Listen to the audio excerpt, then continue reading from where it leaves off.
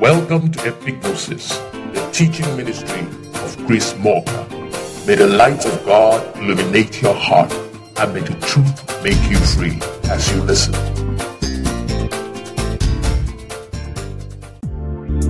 A few years ago, on a podcast released on this platform, we delved into the matter pertaining to destiny as it compared with choice. The question was, is destiny by predestination, or is it a derivative of our choices? Do we end up where we choose to end up based on our choices, or has that end been predestined for us? These two concepts form a kind of dichotomy of philosophy within and beyond religious circles. There are many cases made that our choices determine how we end up. But at the same time, there are also many undeniable references to predestination as regards Christ and Christians. On the one hand, we are told to choose our actions which will lead to life in Deuteronomy 30:19. But on the other hand, we are also told that we have been chosen and predestined in Romans 8:29. This certainly becomes a problem for the subconscious mind to grapple with, because it renders our paradigm misaligned and beclouds our perspective. While it is a good thing to know we have been predestined to succeed, how then can we marry that with the fact that our own choices have an impact on how our lives will turn out? We will try in this podcast to go into some detail on this matter and bring clarity to our mind on which of these two options is true, and if they are both true, how do they relate? The thing to do here is to first of all define the two concepts so that the reader can be sure of what they are. Predestination is when the destination has been predetermined before the act. That is, the end being determined from the very beginning. Then choice is when nothing is known about the end but totally dependent on choices made within the course of the journey. The fact of just defining these two concepts like this alone begins to make the second option of choice look quite unpalatable.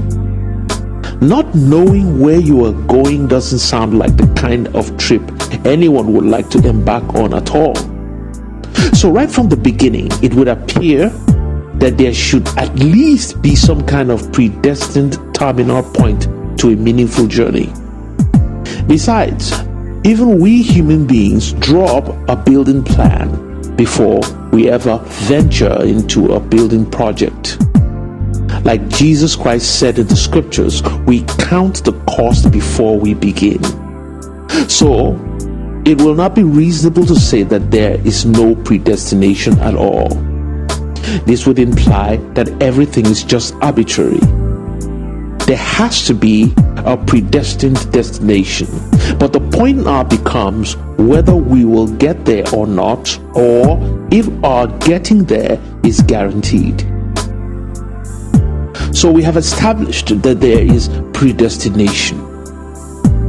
The matter now is to know if we must end up at the predestined destination, or if our choices are capable of derailing us from that predestined destination. First of all, the belief that predestination and choice are mutually exclusive is a faulty basis from which to look at them. The truth is that it's not a matter of predestination or choice, but a matter of predestination and choice. As different as these two concepts appear, they actually work together in the lives of all humans. Saying that predestination and choice can't exist together is like saying that the spirit and the soul can't exist together. Each of these concepts work on their own separate dimensions within the theosophical makeup of all human beings to bring them to an expected end. As has been previously said on this platform, predestination is a spiritual concept, while choice is a soul concept. Therefore, predestination forms the basis or foundation upon which choices work. This means that all choices are a derivative of predestination. All the options a person has in life are a product of their destiny. No one has limitless choices or options. Every individual is given a set of options from which to make choices. These options given to one person might be different from the options given to the other person. So there is no way their choices can be the same, which will lead up to their destiny. In a manner of speaking, I can say that the bigger choices are made on our behalf by our destiny. Things like where we are born, the parents through whom we came, the family members we have. These all have a huge impact on how we end up eventually. This is also added to people sent into our lives through providence, and how those meetings can play a pivotal role on the subsequent events which may impact on our lives both positively and negatively. So with these things already decided, the question now becomes, what impact does our choices make in our lives if our destiny has already been fixed? Now, this question really puzzled me for some time, up until a higher understanding of how life works came to me. You see, your choices do not really decide where you end up. It only decides what your life experience will be when you get there. You might be destined to be a rich man or an influential person, but there is no guarantee that you will be a happy and fulfilled person when you get there. It is not only your destination that matters, but who you will be when you get there that matters. If you get there and all you have done is to cheat people, lie, kill, in your desperation to be what you have already been predestined to be, then you'll be a miserable, though a rich person. You may be destined to be a ruler, but if all you did while in power was to oppress people, you will get there, but as a tyrant who lived in fear of his own shadows because of the evils you did against people. So choices are not about where you will be. Choices are about who you will be. Your choices will also decide how the journey itself will be. Hard or easy, short or long, straight or zigzag. Regardless which it is, you will still arrive at the place eventually. Take Noah for an example. He was to go to Nineveh to do the work of an evangelist. He could have chosen the easy route of boarding a ship straight to the place and start his work. However, he chose the long road of refusing and boarding a vessel going in the opposite direction. Then he had to endure a turbulent journey, being thrown overboard and being swallowed by a great sea creature who carried him in the belly for 3 days, only to end up at the same Nineveh. What a rough journey. Now what about Apostle Paul of Tarsus, who was called by the Lord to reach the Gentiles of his day? However, because he loved the Jews so much, he kept choosing to go rather to preach at the synagogues to Jews, and they kept beating him up wherever he went. Finally, rather than go to Rome as instructed by the Lord, he insisted on going to Jerusalem, where he was beaten again, arrested, chained, and taken to Rome, which he could have gone to willingly. We can see that in both cases I just gave, the men still ended up where they were supposed to end up, but it took much longer and they underwent pains to get there. What could have been an easy, short, simple journey turned out to be a complicated, long and painful experience. while the destination remained unchanged.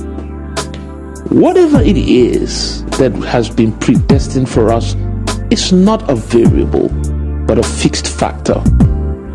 It always remains the same regardless of the choices we decide to make. The only thing that changes is our life's experience getting there and what we will be on arrival. So first of all, let us end that anxiety about our destination. This is because it's already settled in God. What we need to be watchful about is the choices that we make along the way.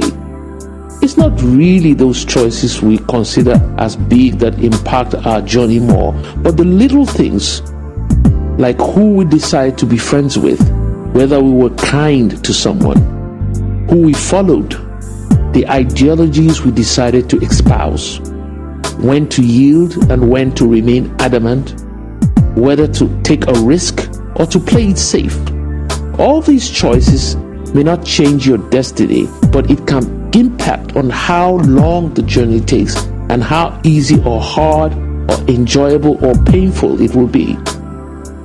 However, in ending this podcast, I will say that the most important thing should not be about getting there faster or taking the easier road. This is because achieving your life's goals too early in life leaves you with an empty and purposeless life thereafter.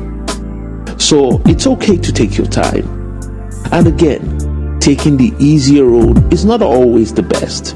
This is because you will lead a rather boring life and may end up not having interesting stories to tell or lessons to impact to others in the end. I therefore think that the best thing is to simply be kind to everyone you meet. Take your chances whenever there's an opportunity.